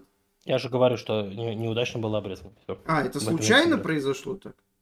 Ну, там был обрезан момент, где вот мы, как мы начинали, да, и он был обрезан неудачно. Проблема только в том, что я в тот момент плохо пользовался Ютубом. И, насколько я понимаю, я сейчас могу вернуть только изначальную версию, где будет полчаса первые лишние. Вот. И как переобрезать, ну, сейчас уже как-то даже не хочется этим заниматься, потому что ролику сколько там, год, кто его сейчас смотрит, да? Или там даже больше года. Ну, слушай, года, как удачно действительно получилось, что обрезано с техническим моментом были те моменты, которые, ну, действительно по факту претензии к тебе, которые, ну, из твоих постов и твоего комментария, слушай, которые не очень подходят. там вырезан очень выигрышный для меня момент, где Стас мне предъявляет за мои телеграм-посты про дефолт, кажется, а я, в общем-то, прямо говорю, что технический дефолт на тот момент произошел, и Стас просто не знает о том, что на момент нашего разговора произошел технический дефолт по еврооблигациям, по евробандам.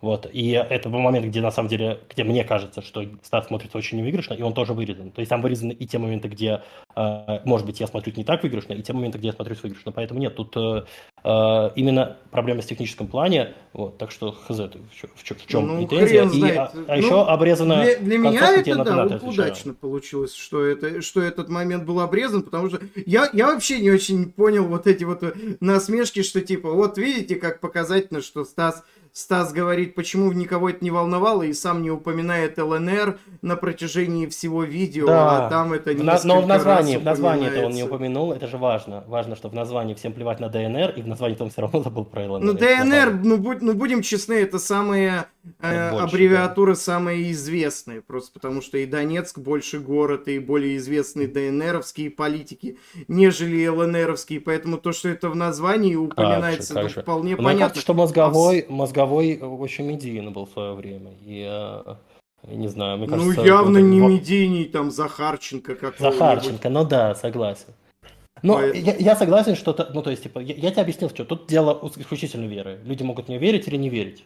Ну да, я согласен, то, что, типа, либо мы верим на слово, либо мы не верим на слово. Вот почему, что то или иное происходит. Да, но эта претензия как раз была озвучена пакетом, человек, который пакет надел на голову, а Кирилл ее повторил. Давай про жестку. Ну, давай. Мы проскочили.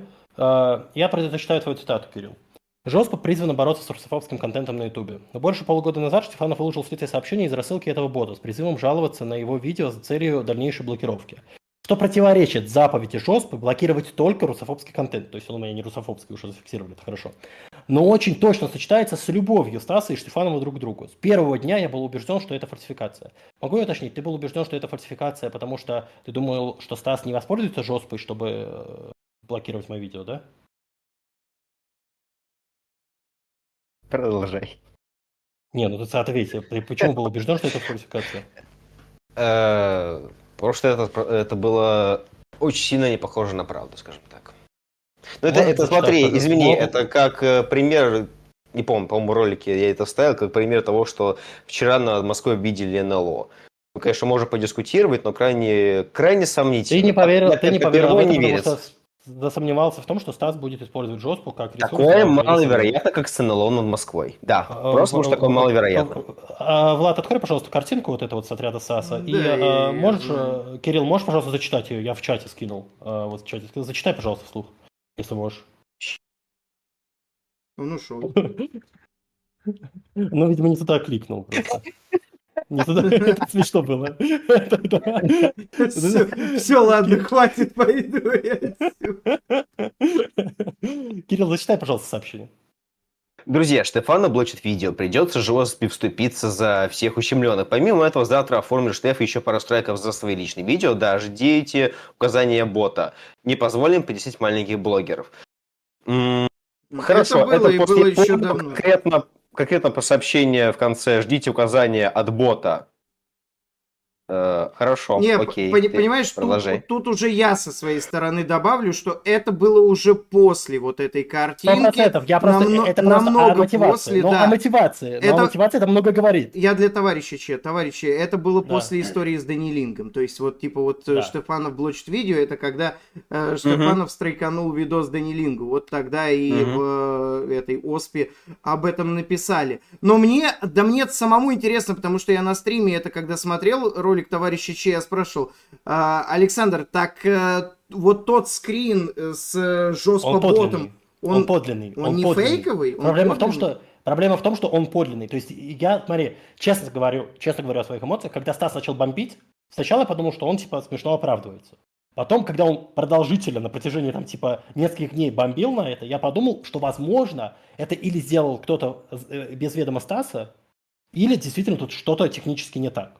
Но именно проблем то есть никто не смог повторить эту подделку. И Кирилл правильно говорит об этом видео, что никто не смог. Кирилл даже испытывал разные тезисы, ты говорил, ты испытывал гипотезы, и все провалились. Это сообщение, оно подлинное, и никто не смог сделать подобного уровня, вот фальшивку, показать, как подобное можно воспроизвести. Тебе поэтому я считаю, что оно подлинное. А тебе только один человек прислал скрин, Мне который такой, что я видел? Три человека прислали, у которых есть доступ к моей личке, вот. Но, понимаешь, что это тоже проблема. А тут могло хоть 100 прислать, они бы переслали одно и то же сообщение, понимаешь? То есть, типа, они бы, тут не в этом. Просто я в технической части вообще не разбираюсь, и поэтому я вот как раз, когда смотрел ролик товарища Че, я и говорил, я не знаю, какой позиции придерживается Зио сейчас, но когда мы с ним это обсуждали, я ничего не могу добавить, я туплю, я в этом не разбираюсь, а Зио, когда увидел это, он сказал: да, действительно, слушай, вот это хуйня. Подлинная, да, так тут и проблема, то есть сообщение это подлинное на 100%, оно аутентичное. В этом-то, что забавно, как раз таки Зио меня убедил переписать эту главу с жесткой, а глава, правда, была переписана, у меня были совершенно другие слова. Потом я, типа: Зио, привет, пук-пук, я тут никому нахер не нужен. Типа, ты что думаешь? Мне Зио пояснил: ты дурак, ты не прав. И я дальше сидел, думал, даже начально хотел написать главу, посвященную тому, что я проебался, пацаны, здесь реально хер поймешь. То есть Зио придерживался той точки зрения, что этот перепост подлинный? Да, насколько я помню. Ну, то есть, получается, он и сейчас придерживается той точки зрения, поэтому, хер его знает, получается. Наверное, с этим я полностью согласен с ним. Я полностью согласен с Дио, то, что пост подлинный. Но отсюда, с этого утверждения, много у нас есть дальнейших выходов. Я же в самом ролике, по-моему, так и говорю, что у меня нет никаких сомнений, то, что ролик-то подлинный. Да, ты сравниваешь это с НЛО. Пост подлинный. Ты сравниваешь это с НЛО. Серьезно. Нет. Я сравнил то, что когда я об этом узнал, я сравнил это себя с НЛО, потому что слишком невероятно. Потом начал изучать, понял, что у меня нет сомнения в этом сомневаться. А потом было то, что было. Дальше я вот уточню просто, Кирилл, Вот сообщение, которое ты зачитал, оно говорит о том, что Стас готов использовать жестку в личных разборках со мной? Оно же именно это подтверждает. Возможно, но опять-таки примеров я подобного не видел. Для меня, ладно, вот тут Александр Штефанов лицо заинтересованное. И я бы не сказал, что я как-то плохо отношусь к Стасу и как просто, но буквально недавно, вот несколько недель назад, это так называемая операция под названием YouTube в огне. Его, если кто-то в ОСПе, может и так этот ролик посмотреть, наверное, где-то он еще там тоже и там он прямо говорит жаловаться на меня, важно. И в том числе на тебя. Ну, допустим, ты заинтересованное лицо, мы тебя вот не берем. Там Стаса и как просто приводит пример русофобов, которых нужно блокировать, и одного из этих русофобов он как бы показывает, как его стоит блокировать, при том, что другой человек, связанный с ОСПой, не Стас, а Жора, сказал, что это херня, и это нихуя не работает. Ну так вот, и он показывает там блогера Чимчира, я его Чимчима называю, и говорит о том, что он русофоб. Посмотрите, как он радовался над моим баном в прошлом году.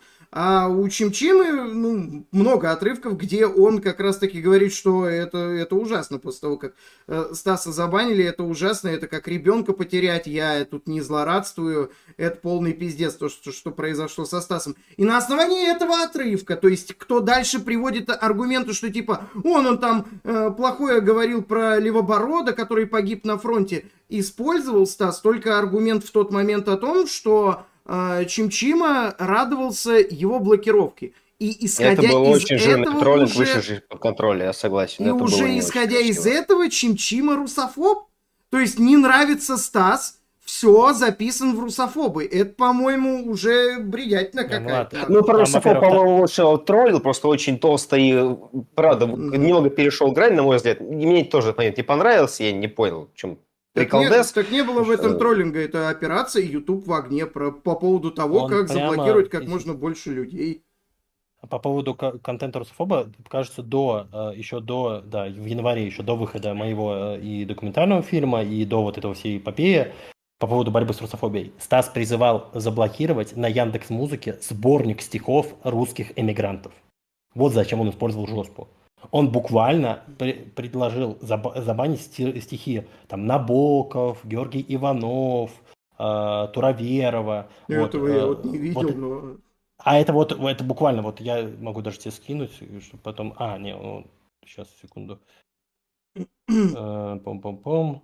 Вот, да. И он прямо на сборник стихов русских эмигрантов, он на это на русофобию назвал. Это Стас сам русофоб. Но он предлагает отказаться от русской культуры эмигрантской. Вот, так что нет, тут, конечно, кстати, скину. Вот. Тут говорить о том, что Стас использует это только для борьбы с русофобией, не знаю. Кто-то, может быть, в это еще верит. Частные случаи ничего не меняют. Хотя, опять-таки, то, что ты описал, я не уверен, что это так. Я очень смутно помню эту историю с Яндекс и блокировки стихов. Там все не буду говорить сейчас, не так однозначно. Не помню, но если можно и так выразиться, это, конечно, немножко уже не совсем тот момент, который надо, тем не менее. Секундочку, а ты мне где это скинул? В личные сообщения? Да, где это? В Дискорде. В Дискорде. А можешь в этот Дискорд? Да. Я просто, чтобы мог открыть это, так и не переключать туда-сюда. Вот, что тут было. Так. Обратите внимание, там сообщение о том, куда ему там руки у него опускаются. Так, 13.01.23 вышел сборник «После России», в котором современные российские музыканты исполняют песни на стихи русских поэтов-классиков, которые были в первой волне эмиграции: Владимир Набоков, Георгий Иванов, Борис Поплавский и другие. В проекте приняли участие Ногу Свело, Наив, Монеточка, Шим, Текила, Джаз и другие. Из МС записал песню на стихи Сергея Бангарта. Скоро релиз появится на всех цифровых площадках. А уже сейчас сборник доступен к прослушиванию на Яндекс.Музыка. Когда такое вижу, руки опускаются нахуй. После России, пишем сюда. Там выбираете другой вопрос, начинаете чат с поддержкой и что-то там дальше. Собственно, это как раз призыв. Видите, на какой русофобский контент он призывает жаловаться, да? Вот. А касательно... то есть, формально на контент классиков прошлого века, если называть их классиками, от нынешних русофобов, в его понимании, который воспроизведен нынешними современными русофобами. Это прекрасно. Он причем приводит стихи, те самые, которые Михалков про это. Выходили мы из Крыма, знаменитое стихотворение, что я с воды все время мимо своего стрелял коня среди дыма и огня. Вот. Интересное стихотворение. И он призывает забанить сборник эмигрантских стихов. И это прям, то есть это как раз показывает, насколько он русофобский контент ему важен. Но нет, коснемся технического вопроса. Скорее всего, за эти сборники на Яндекс.Музыке авторы, не знаю, если это не благотворительность какая-то, не какой-то ивент специальный, наверное, за это что-то дополучают. Вряд ли. Это же через какой-то специальный фестиваль, во-первых. Во-вторых, там авторского права, насколько я понимаю, уже нет. Хрен знает. Я не в курсе, поэтому мне тут нечего добавить. И даже если бы они получали, то и не нарушали при этом закон. Он же не на это указывает. Он указывает на то, что это русофобия. чем русофобия? Ну, в том, что это иммигранты, видимо, белые иммигранты. Ну, Давай про как админа тогда, так и нациста. сейчас, да, после России они вот так Мгм. живут. Другое дело, что Кирилл, это про- их, как бы, жизнь, распоряжаются как хотят, мне похуй на них. Про админа нациста, да, админа, воюющего в ВСУ. Вот. Ты там указываешь, что я знал, я соврал, и я знал, что мой админ собирается, важно, собирается пойти служить в ВСУ. Ты там так говорил, да? В ролике Ну, твоем. да, скорее всего, так говорил. Ты сказал, что ты проконсультировался с Кукумбером, вот моим одним из первых модераторов, да? Не только с Правильно? ним, но тем не менее, да. Ты упомянул только его и сказал, вот я с ним проконсультировался. Влад, можешь показать отрывок из переписки моей с Кукумбером по этому поводу? Там 2 сообщения, нужно 2 сообщения как-то на экран вывести. Вот. Ну, А я 2 сейчас их перешлю, сообщения, а я их хер знает сейчас... как. Ну, я могу Ну, давай, одно выложить, точнее, показать, и потом другое сразу же. давай я попрошу просто... В первом сообщении что нам важно зафиксировать? Вот я скидываю. Это у нас второе, кажется, в общий чат. Вот, это моя переписка, да, это второе. И сейчас я первое скину, чтобы Кирилл понимал, в чем дело. Значит, что первое мне бросилось в глаза? Итак, вот мы видим сейчас первую картинку, да? С Да. перепиской с этим самым модератором, с которым Кирилл якобы консультировался. Влад, ну ты можешь прочитать, наверное, вот это вот Давай. с 13 сентября. Давай. Привет. Хочешь модератором побыть в чате? Внезапно, почему бы и нет. Это 28 марта 2022 года. Дальше уже 13 сентября. Привет, хочу уточнить, чисто интереса ради. Ты же консультировал товарища Че, так? Приветствую, я отправлял его к более знающим людям, ибо прямо сказал, что после ухода с поста ничего не знаю. По какой причине он решил указать меня, понятия не имею. Ты отвечаешь. Просто мне показалось, что странно, если он консультировался со знающим человеком, утверждать, что я вообще представляю, что там в модерке происходит.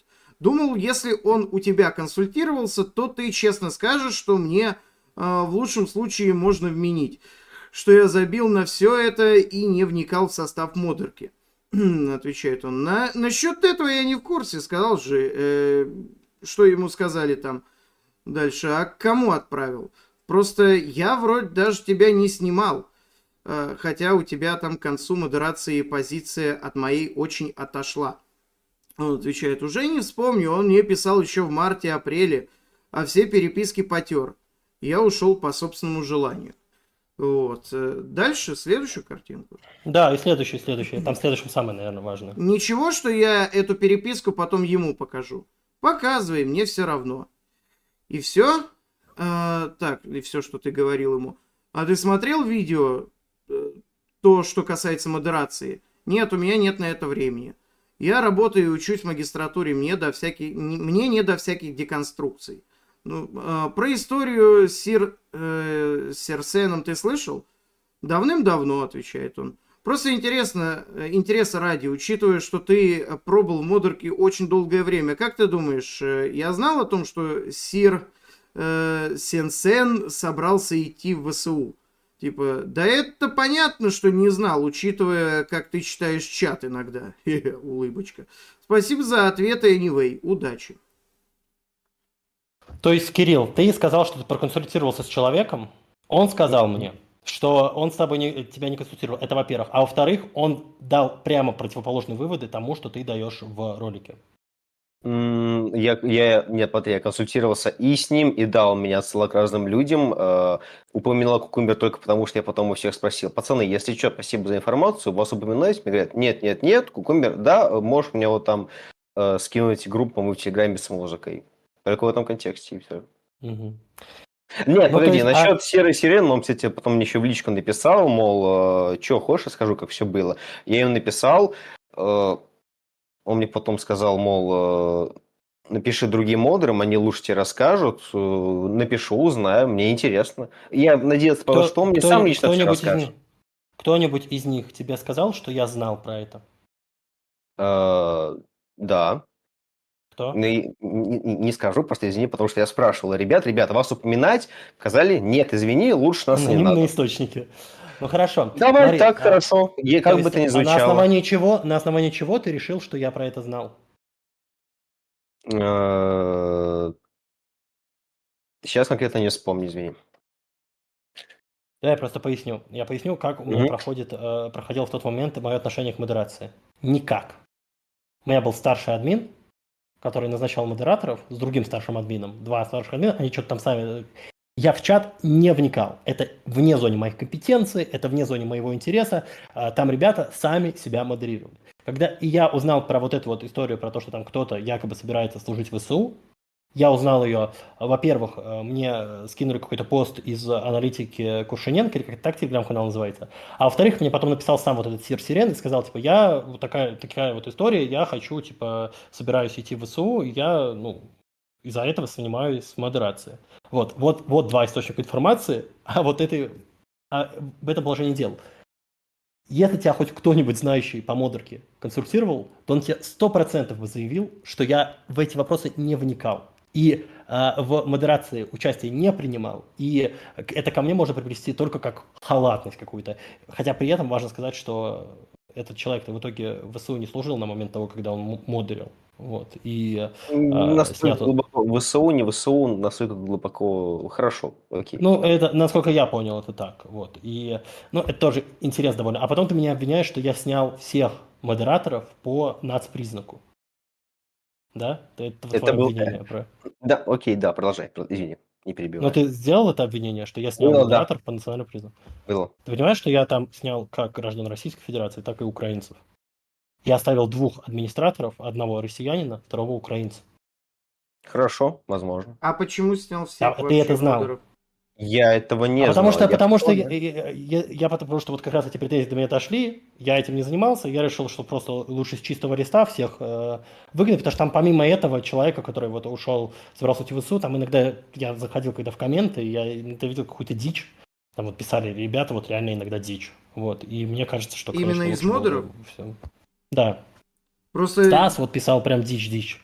Вот уж действительно из того, что товарищ Че показывал, вот, да, и говорил, что, типа, да, к ним-то какие могут быть претензии. Да. Там вообще-то можно найти дохуя претензий, когда вот этот же пишет, типа, Русняву забыли спросить. Ладно, хорошо. Что по этим титрам? Ничего. Ничего. Она не суть. Давайте последнее, мне самое прикольное, это про интервью с Данилингом. Короче, значит, у нас есть... Давай сначала покажем, кто, как ты выставил вот мои вот эти вот приколы. Влад, можем сначала включить видео товарища Че на час 28-26? Час 28-26, видео товарища Че. Это... Сейчас я тебе скину 2 ссылки. Я могу даже скинуть... Подожди, час 28-26? Да. Так, давай, сейчас я вот показываю. С час 28-22 пускай. Ты перед всеми... И до какого тайм-кода? До час... сейчас скажу. 28:52. Угу. Так холишь или леешь? Вопрос не только политический, он этический вопрос. Да, и это этически неправильно. И... Это этически неправильно, этически это неверно. Со злом нужно бороться, но не злом. Я не считаю себя в моральном праве писать на него заявление в органы.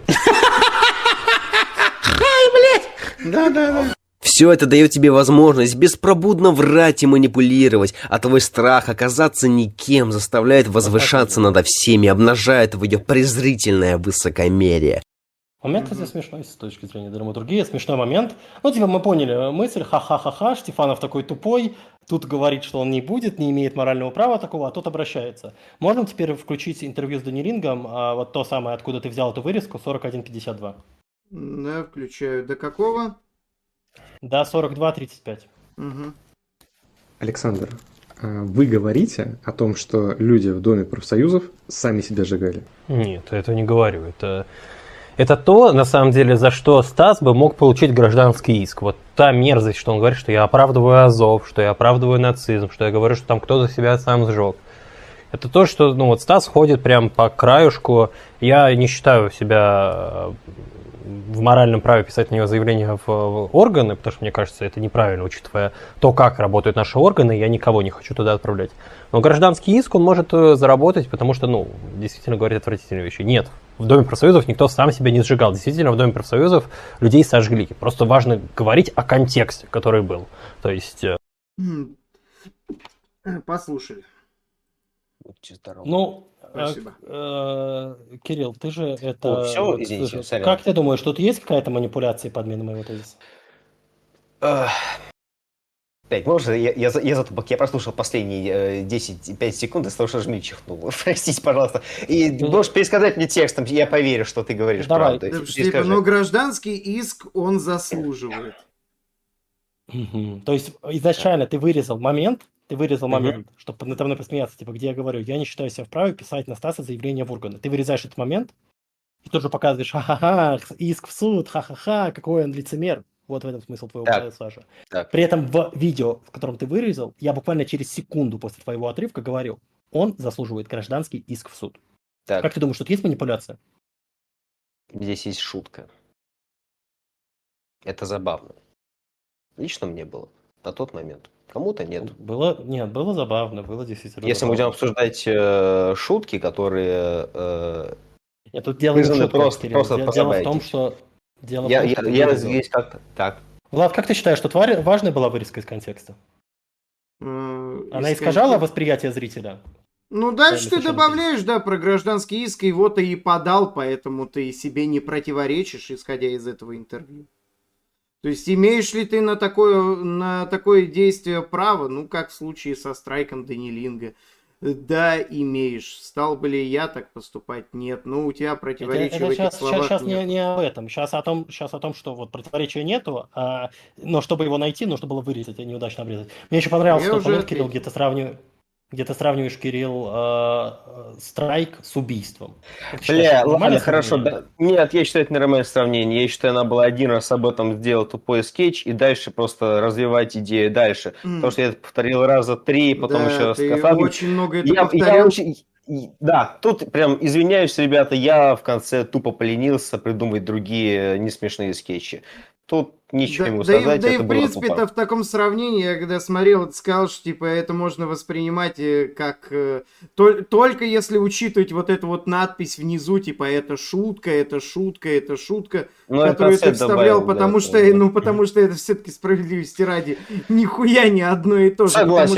Потому что в одном случае Штефанов имеет право вот это и это сделать, а в другом случае нет, закон это не примет, как он имел право.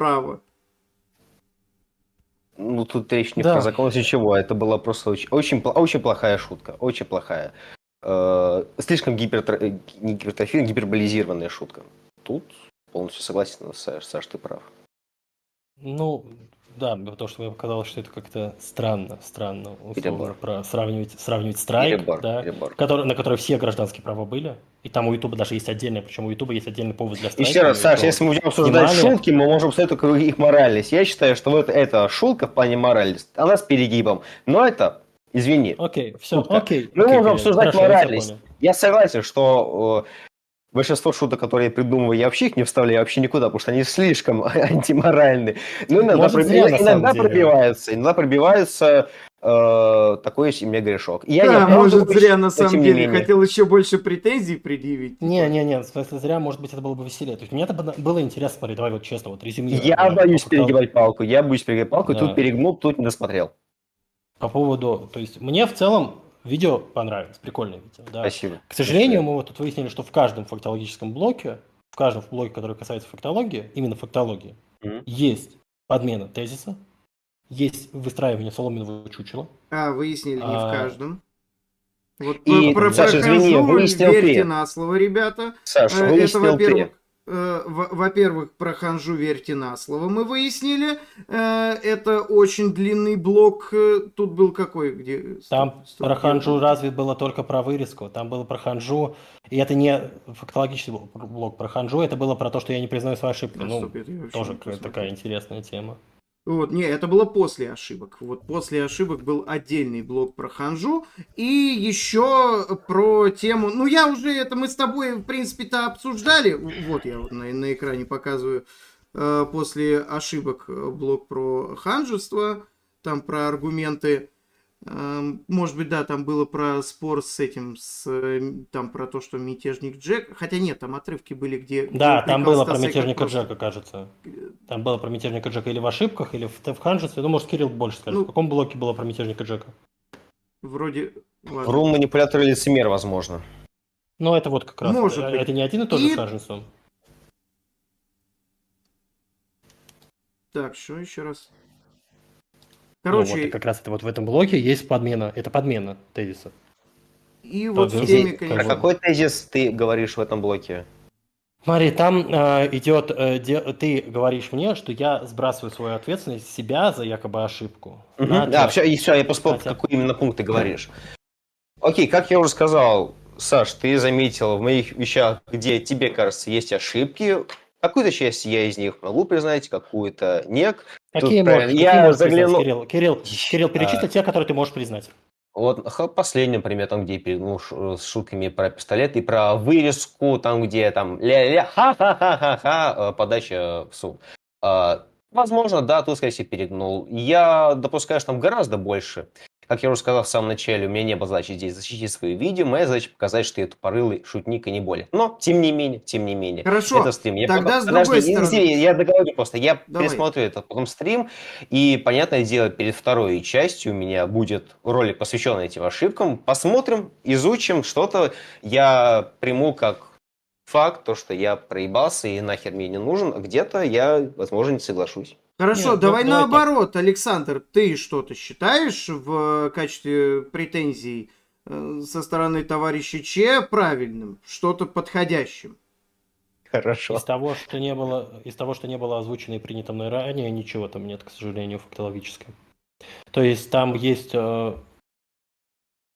претензия про вермахт, где частично, вот где он не подменяет тезис, а где он просто повторяет историю с Яковлевым, ну там действительно там была ошибка, которую я прямо написал.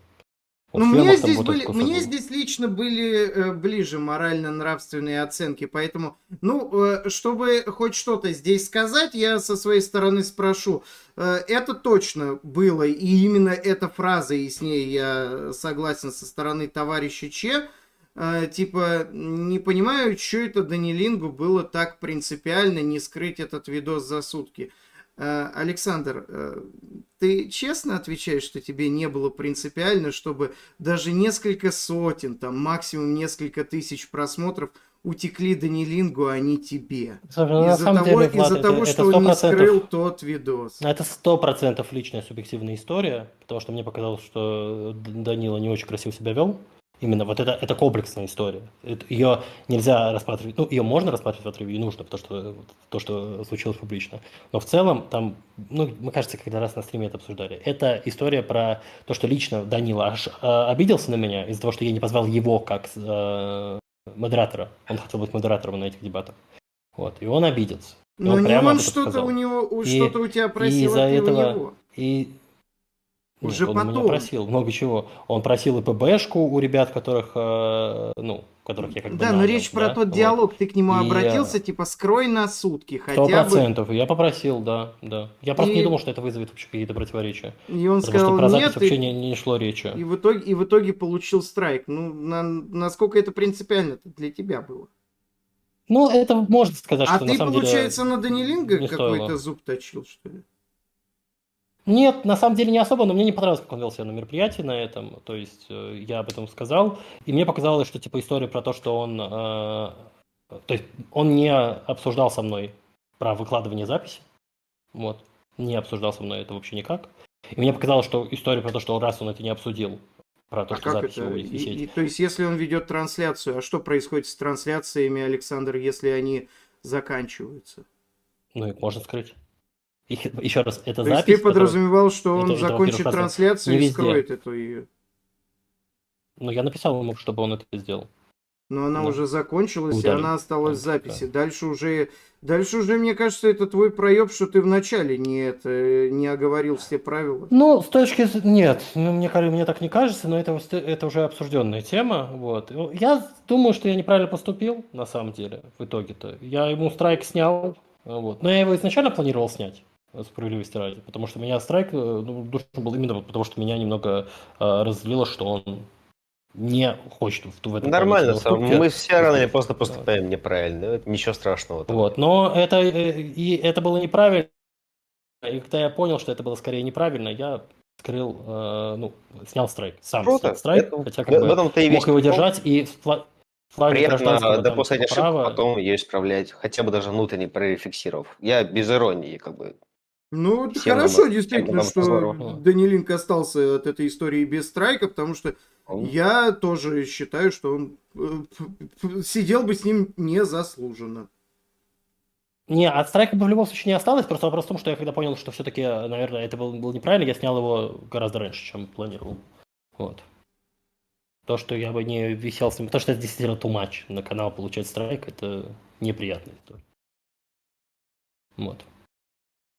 Ну, в принципе, вот. Не знаю, есть что кого. Это было увлекательно. Спасибо, Владислав, Кирилл, за этот стрим. Смотри, извини, что не получилось с моей стороны формат разъем. Честно говоря, я даже и не собирался, у меня не было такой цели, и Саше я не отвечал ничего, что да, давай, конечно, я сейчас отвечу за все свои претензии. У меня была единственная цель. Сай, я тебе 4 месяца смотрю. Ты мне настолько близок уже. Мне хочется просто пообщаться. Мне вот это вот все твое ютуберское, я уже от этого устал. Дебатировать с тобой, вживую общаться, только какие-то жизненные темы, потому что защищать свою позицию на стриме я не готовился, даже не собирался. Оставился просто, чтобы посидеть. Я посмотрел стрим в прямом эфире, поучаствовав в нем, это было весело. Извините, пожалуйста, зрители, которые ожидали совершенно другого, я профессионально разочаровываю людей, это моя суперсила. Надеюсь, я сделал все. Смотри так, давайте так, я тебе просто скажу, правда, вот честно, по форме, по исполнению, это не какой-то прием демагогический, там реально прикольная форма. Мне реально кажется, что если тебе нравилось, вот если тебе процесс производства этот нравился, если тебе нравится вот подобное делать, это нужно делать, это прикольно, это смотрибельно. Вот. Но, конечно, я не могу согласиться с фактологией, к сожалению, потому что я вижу тут кучу манипуляций. И, знаешь, в этом-то и весь прикол. Возможно... Я собрал свою фактологию, ты увидел в ней что-то, ты увидел противоречие, Владислав увидел третье, зрители вообще увидели 155-е. В этом-то и суть. У меня нет задачи тебе сказать, что ты там, не знаю, дурак. У меня задача одна — показать сомневающимся людям, что, возможно, где-то что-то здесь скроется не то. И вот каждый из них будет сам для себя решать. Кто-то останется у тебя на канале, кто-то такой: ой, нет, все, я бегу к товарищу.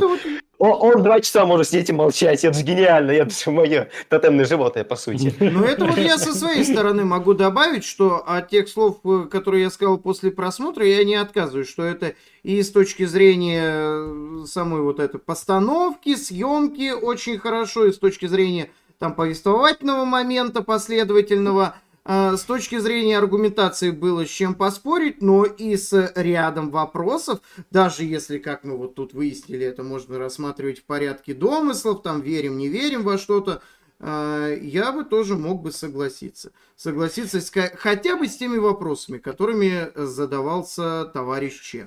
Вот, собственно. Но вторую часть все равно ожидайте. Кстати, Владислав, если это не будет наглостью, не завязывай, может быть... Извини, что? Ладно, неважно. Владислав, не прекращай снимать. Все правильно. Все для тебя. Я буду там заталкивать еще более серьезные темы, в которых я еще больше не разбираюсь, чем обычно, и мне бы просто пригодилась бы какая-нибудь небольшая консультация, если вы не против, и у вас будет немного свободного времени. Максимально сжато. Как много людей, которые хотят что-то подредактировать, чтобы им что-то подредактировали. Один из этих людей, он сидит чуть выше тебя. Я понимаю, я поэтому и тоже отпросился. Я вижу на опыт других и думаю, так можно было? Буду как все. Не, ну если там какие-то там вопросики обкашлять, что-нибудь там добавить, ну да, с этими вопросами можешь обратиться, там, не знаю, написать мне во ВКонтакте или, я не знаю, там, в телеге. Но Ну, в плане, условно, я скидываю 5 пунктов, и ты такой, херня-херня, норм, херня-херня. Да, можно всё. так, но главное, если хочешь, чтобы я ответил, если во ВКонтакте, то в начале, или в конце лучше, это товарищ Че напиши. Потому что Да, я я очень понял, о чём редко ты, личку хорошо. читаю. Это понятно. Окей, хорошо, спасибо, все. Это внушает надежду на будущее кинематографа. Ну что ж, вот так вот. Удачи тебе, на самом деле, в этом плане. Это прикольный контент. Мне кажется, что стоит, правда. Правда, стоит продолжать. Ну что, мы тогда, получается, обсудили все, что хотели? Получается так. Да, Тогда получается выходит, так. что Получается будем так. закругляться. Да, всем доброй ночи Да, и господа, всем всем удачи. спасибо за дискуссию. Всем всего хорошего. Всем пока-пока. Всем пока. Ну, выводы, естественно, как и всегда, можете делать сами. Хотя, как таковой дискуссии не особо-то получилось, мне кажется. Но некоторые претензии, там ответы, в некоторых моментах я попытался взять на себя роль товарища Че. Просто обычно контент споров с Александром Штефановым, он выглядит гораздо дольше. Но чаще всего это такое бывает, что я что-то уже посмотрел, там, уже после 11 или даже после 12 Штефанов отправляет донат, типа, может быть, это в Дискорде пообщаемся, начинаем общаться, и там, блядь, это завязывается. На пару часов приходит еще кто-то, Зио, Апостол, там, Мэрик, вот, и ковер, вот этот, наверное, хотя не помню точно, наверное, дольше всех общался с Штефановым. А тут, ну, как-то ванильно получилось, что ли.